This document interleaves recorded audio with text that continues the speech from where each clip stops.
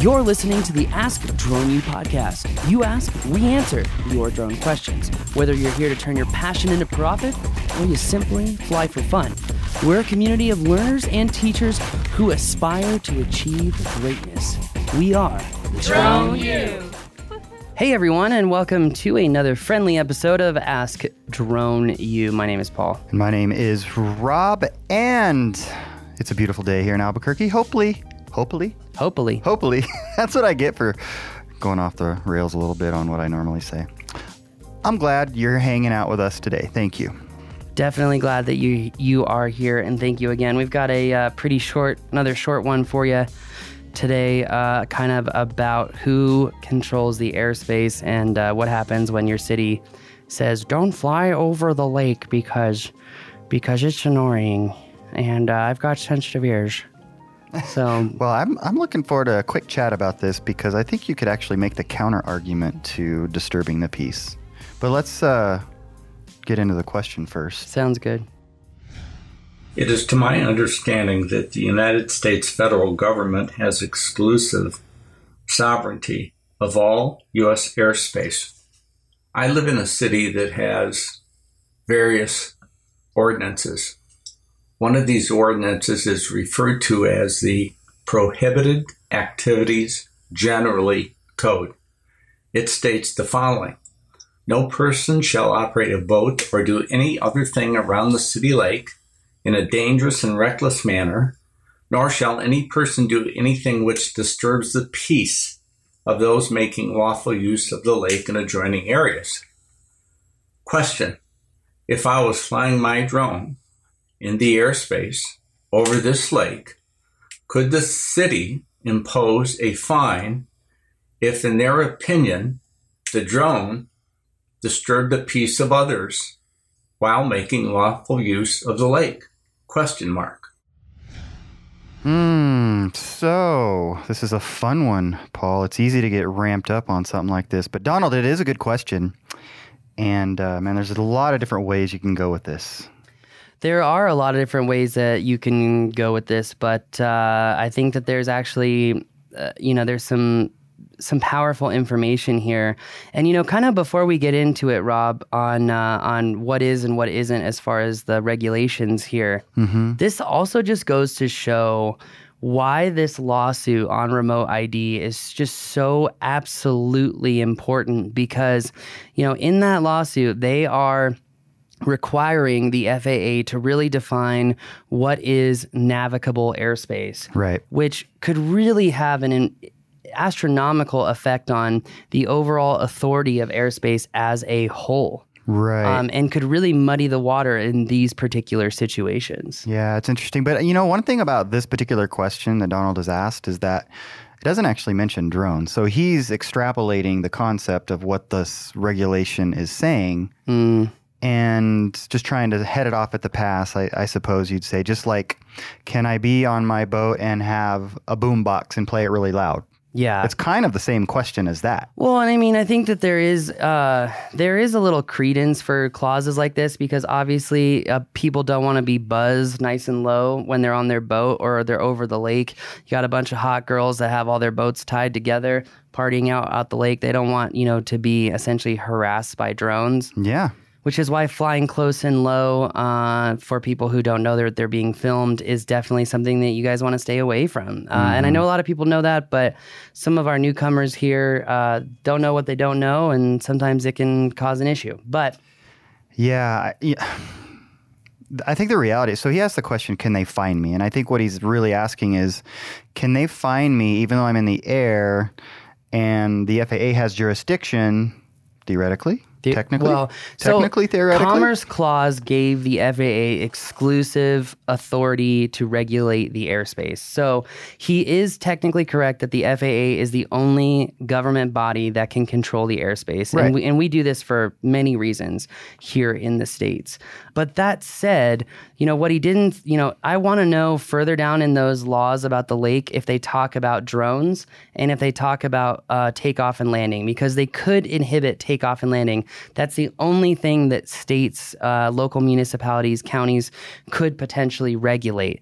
Now, here's the thing. Let's get right to the question. let me ask you a question, Rob. Yeah. Do you think if some geriatric called into local government and complained about this guy flying his drone, do you think whether they had the authority or not, the local government would fine this pilot? I think it's quite possible they would. 100% in today's day and age, with every government official literally pushing the boundaries of their authorities, it would not surprise me one bit. I mean, we just had our president shut down by the Supreme Court, and then he did another order completely defying it, and then he was shut down by the Supreme Court again. I mean, I think that we are in a very scary age in American government, because we have checks and balances for a reason. And when, no matter whether it's the president or local governments, when they're constantly pushing their authority with the mentality of, I'm going to see what I can get away with until I get sued, we all lose. Like, we all suffer, you know? And I just don't think that that's clear. So. Yeah.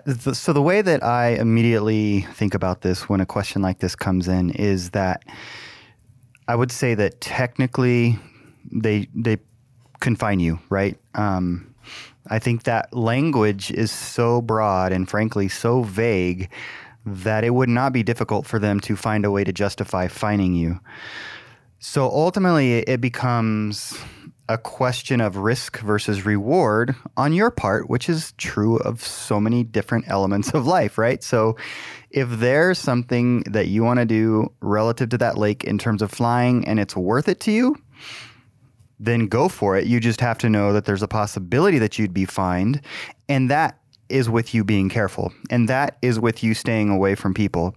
Although I will say most people that are on the lake, they're probably not aware of that regulation, and they're probably not going to go digging into it unless they're just a mean person, which of course you could certainly run into. But my point is, if you go fly, sounds like you're justified in doing so, that regulation suggests that you could be fined, and then you just have to decide what are you going to do about it. If it's a $50 fine, a $500 fine, was it worth it to you?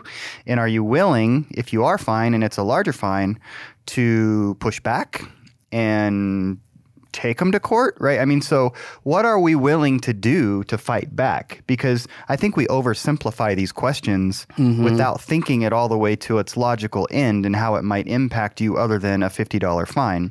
And then I would actually say, if somebody's giving you a hard time and you're flying your drone and you're being careful and you're being safe and you've either done the trust certificate or your Part 107 or whatever you need, then they might be disturbing your peace. Right? So it is technically harassment. Yeah. 100%. So that's why there's too much vaguity. Is that a word? I don't think it is. Vagueness in regulations like that it's lazy. It's lazy legislating is what I think. Well, and we've learned the hard way that a lot of our regulators don't take the time to do their research. But that said, now, technically speaking, does this body of government have the authority to regulate you for operating in the airspace? And the technical answer is no.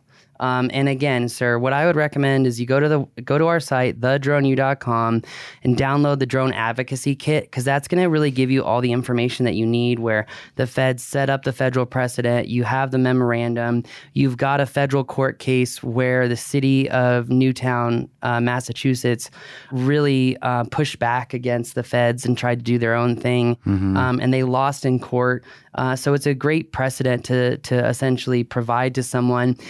In addition, there is information to kind of help you communicate effectively and not egregiously, because a lot of people don't respond well when people get defensive. That said, another, I think, key important part here is that, you know, even when it comes to the enforcement of airspace, rarely do the feds just charge someone with careless and reckless behavior.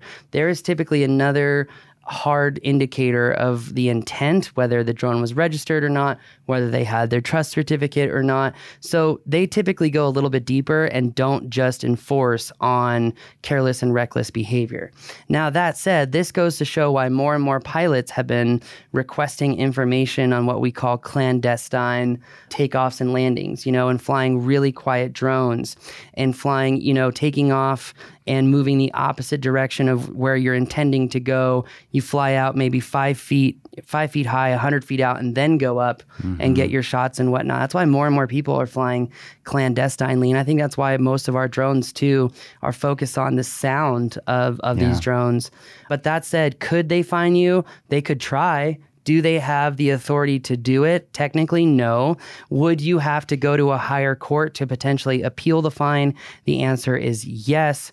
But we are seeing a lot of these cases, Rob. I mean, if you go again on Jonathan Rupert's site, and you see all the litigation that's currently in place, there is a lot of federal cases that are coming after local governments for overextending their authority. And I would say for us drone pilots, it's refreshing to see, because oftentimes the government is, just trying to deal with a complaint. Most of the issues that come against drone pilots are brought up by either other drone pilots, other industry officials, or someone in the public who is complaining. I mean, that's pretty much how it happens. Yeah, for sure. In this case, I mean, I think it's like always, it's just a matter of being respectful and respecting the peace of other people and them trying to enjoy their time on the lake. But there is nothing that even speaks to the prohibition against a drone specifically. So I would have no qualms about flying in this particular situation. For sure. I think this would actually be a great, I agree 100%, Rob. And frankly, there is a responsibility, right? As a pilot, you are ultimately responsible. And as long as you're flying responsibly and you can prove it, right? You cache the video of your flight log on your phone, so you always have that to prove what you were doing. I think you're going to be fine. And frankly, it goes to show too that conflict management classes are beneficial, because I actually ran into a problem like this weekend when I was up in Colorado. Flying over a golf course, trying to get a shot of a train for one of the courses that we're doing. And this golfer was like, you know how annoying that is on the golf course? And I said, well, you know what, sir? If you would have just saw the shot of the train I got, I think that you would understand. And then he said something that was like, I'm like, we couldn't really understand. And I was a little egregious, and I said, sir, I think you're missing the point of the game of golf. It's about fun. And no offense, dude, but based off of your performance on this hole, it doesn't look like you're hitting the PGA anytime soon. So I don't think they teach that in the conflict resolution class. No, I don't think so either. But I landed anyway because I got my shot. I was done, right? I didn't need to be a pest. I mean, I was joking with Steve about how I wanted to throw the Nerf gun on the I-2 and go wait for that guy to hit the tee box on the next hole. But then we're breaking some laws there. Man. So I will say, people just need to lighten up. They do. I agree. But one of the things that makes me think about as well with respect to Donald's question is what's the environment where you live? Like, what is the political environment? What is the leadership makeup of the group that's running your city or municipality? I don't know. That's probably something to be aware of as well. And I mean, you don't want to overthink it like I probably would do. But at the same time, they're just things to think about. But again, I would just go fly. Agreed. Be responsible. Clandestinely take off, fly drones that are quiet, and give people their space, But as long as you do those things, I think you'll be okay. Yeah, I think so. And I think if you're able to effectively communicate that in the case of you being fined and say, look, we're trying to give people space, we're trying to enjoy it. The FAA controls the airspace, and I'm technically following the guidelines. This goes to show why it's important to have a trust certificate if you're not commercial, and to say like, look, I've done this showcases my intent of following the rules. By the way, shameless plug, if you need your trust certificate, you can go to faatrust.thedroneu.com and go get it. Indeed. On that bombshell, that's going to do it for us today. My name's Rob. And my name is Paul. We believe that videos, images, words, and sounds have the absolute power to inform, inspire, and entertain. We reject indecision, confusion, and vanity, for they work against the community. We are united under the virtues of safety and knowledge.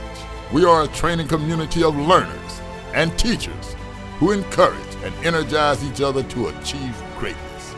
We are pilots, videographers, photographers, freelancers, business owners, enthusiasts, experts, and apprentices. We are creators. We are the Drone Youth.